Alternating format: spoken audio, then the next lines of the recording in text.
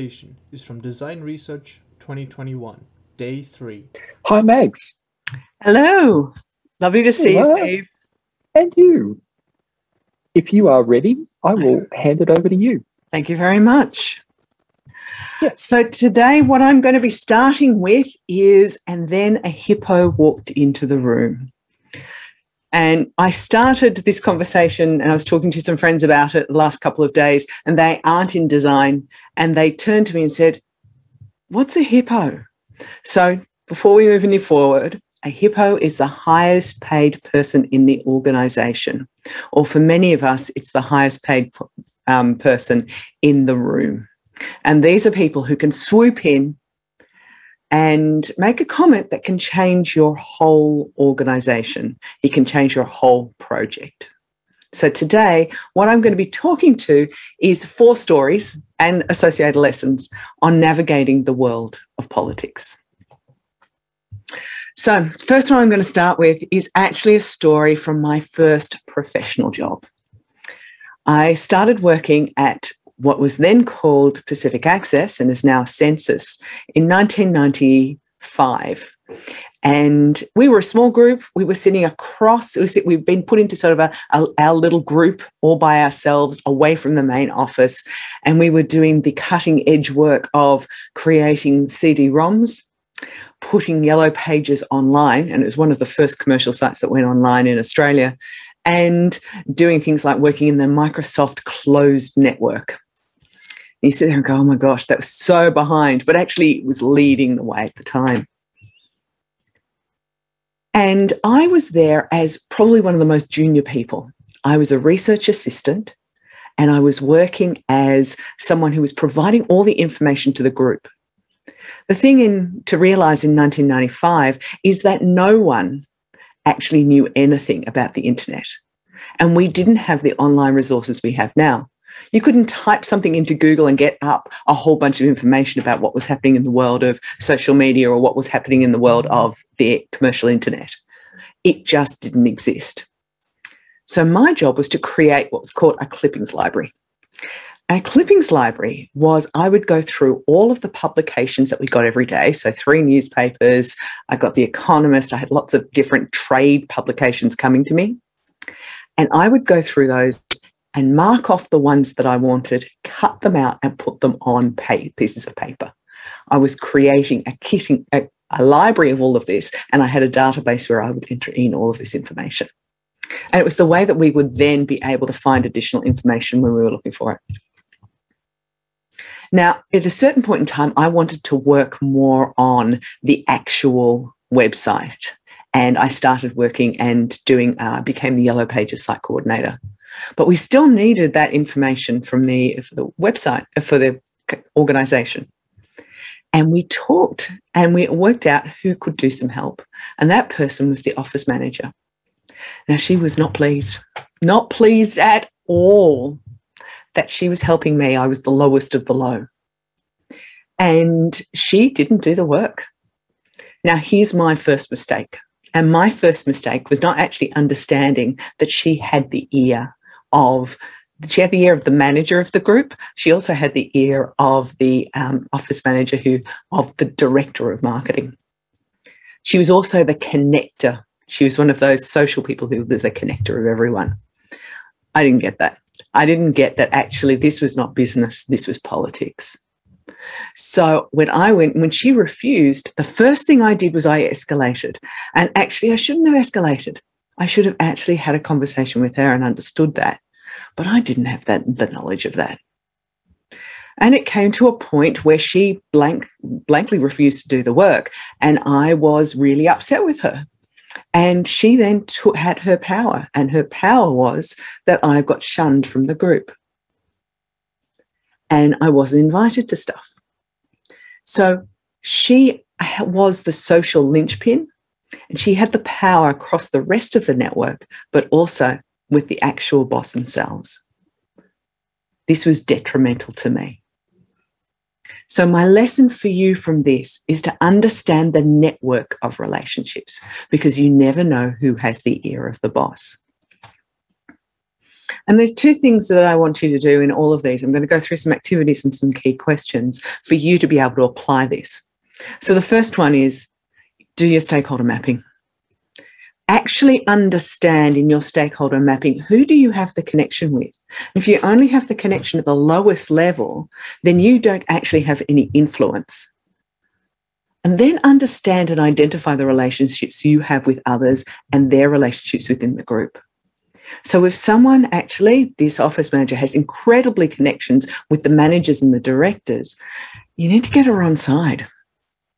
And I didn't have that knowledge. I didn't have that political nous to be able to do that. And the questions you're asking yourself is, who has the power? Who persuades others? Who's the cool kid? She was the cool kid and I was the total nerd. And what are the relationships within the network? My lesson 2, you need to manage the client's boss.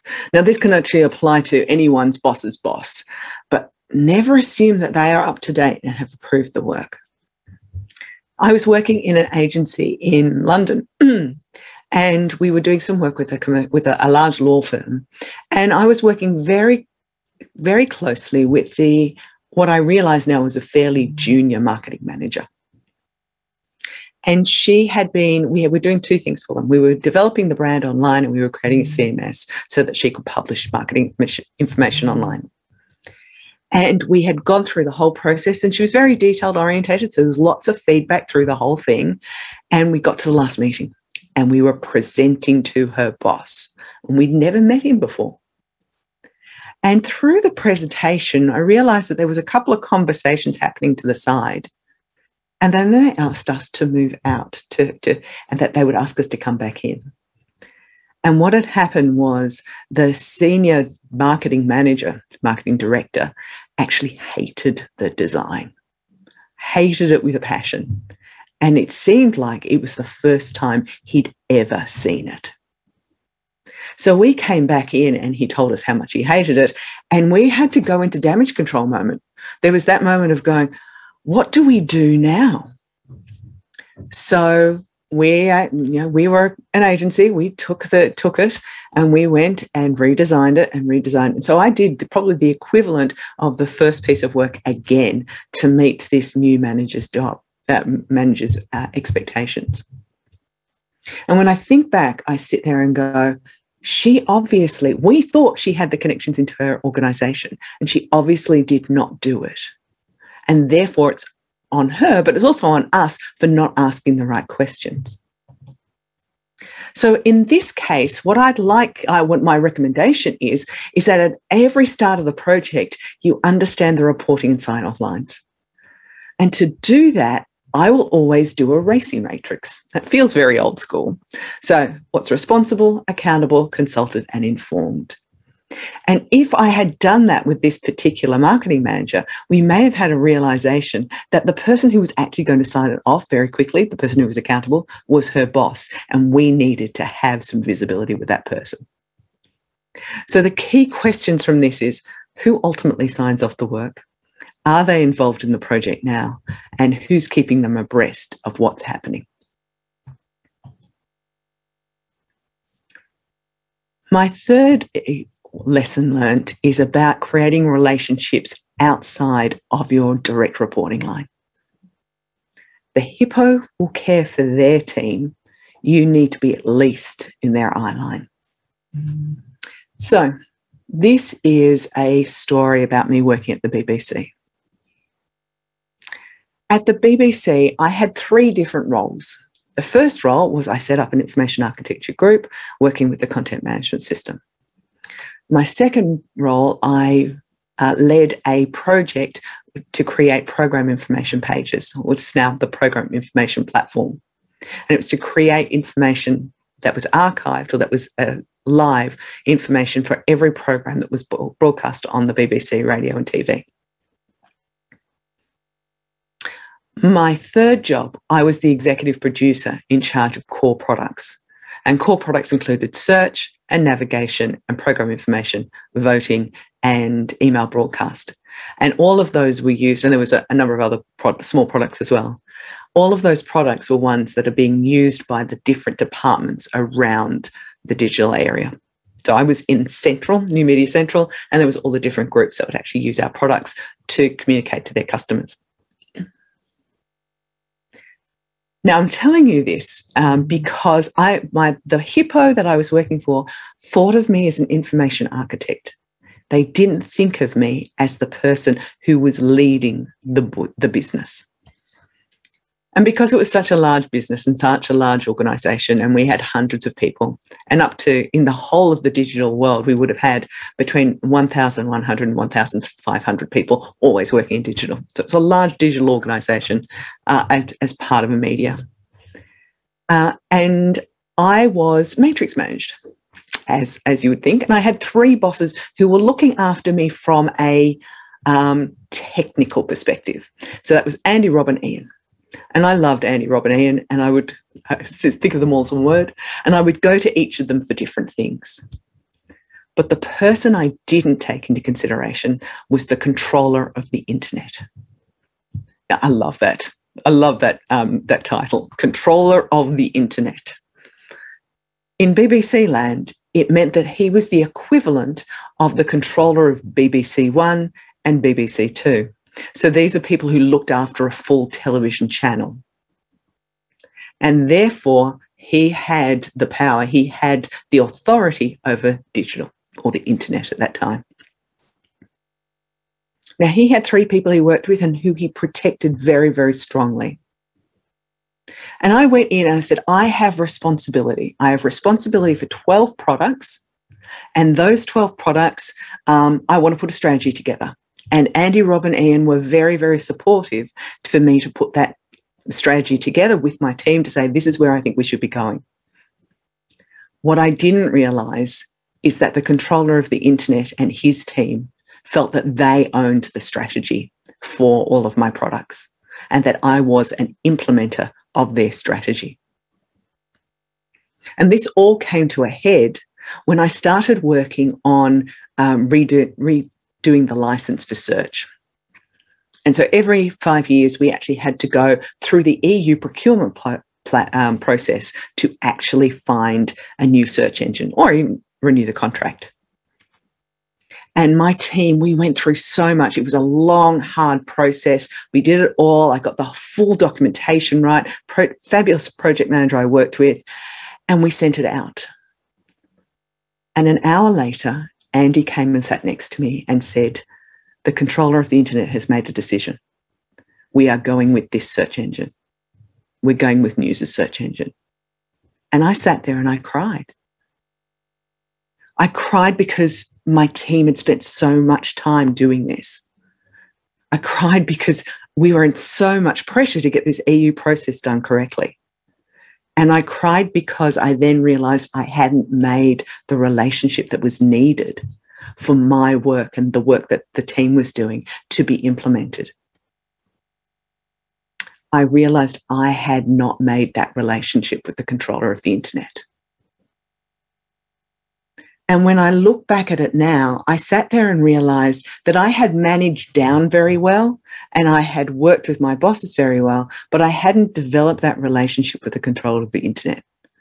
I hadn't sat there and said, what are we doing and why are we doing this? What do you need? And what do you see as your vision? I was doing a lot of communicating up, but not working with. So my lessons for you on this type of case is I want you to sit there and have a look at them and say, treat that person as your boss. I should have sat there with that control of the internet and said, what do you want and how can we work together? I needed to manage up exclusively, mainly because he wasn't going to manage down. Therefore, what you need to do is think about these 3 key questions. If a key decision is being made, will I be informed by that person?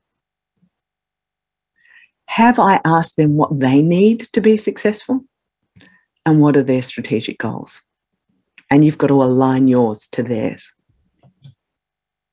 And my last story is actually a story of being fairly good at this. I've failed a lot. This one's one of being okay. So I was working at JB Hi-Fi and was doing a large project. I was working at the business aspect. And in that, so we were doing a migration from Episerver to Shopify Plus. And I had 3 directors that I had to work with. There was my boss, the director of marketing. There was the director of strategy and the director of IT. And I decided, because this is not my conscious element, it's not my unconscious, I don't do it unconsciously, that I needed help to get to that point of saying, how do I work with these 3 people? And so I went to the one person I thought could really help me. And that was the director of HR, the one woman at their level.